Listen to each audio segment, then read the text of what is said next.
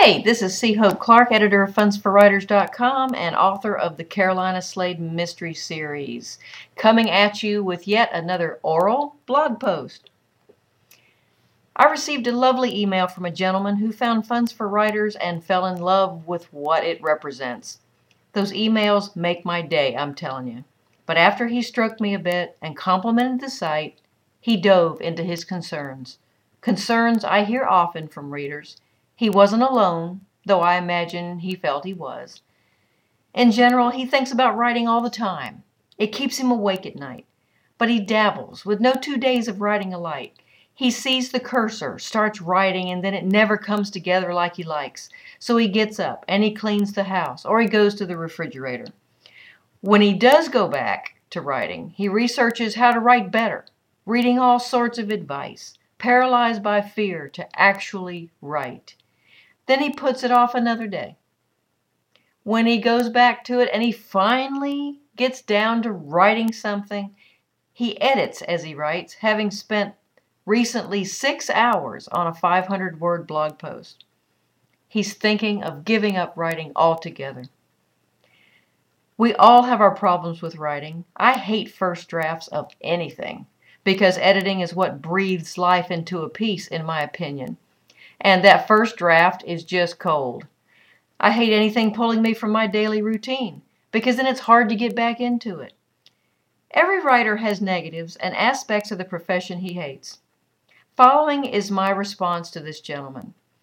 If you felt frustration lately, I hope it resonates a little bit with you. I hear you, fella. I hear this from lots of folks. But the power is simply in your hands, not on a website, even as much as I love you reading mine.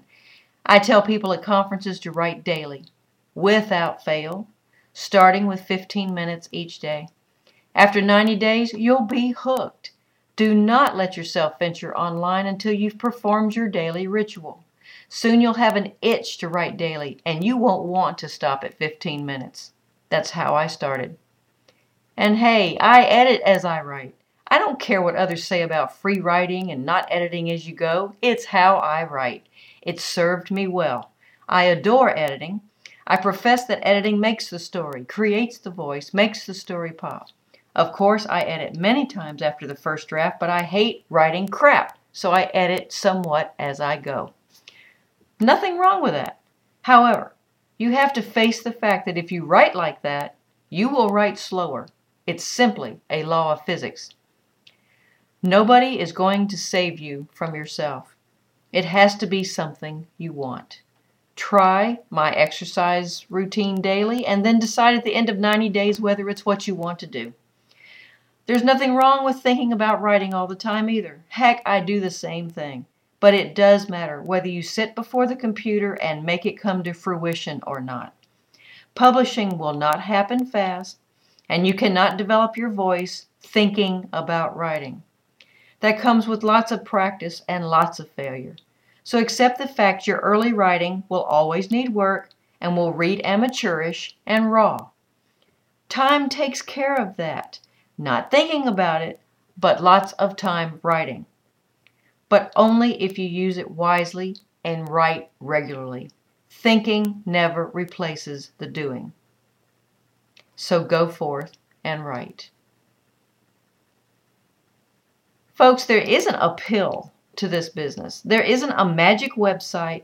There's not an all-encompassing how-to book out there on how to write well and how to make this profession work.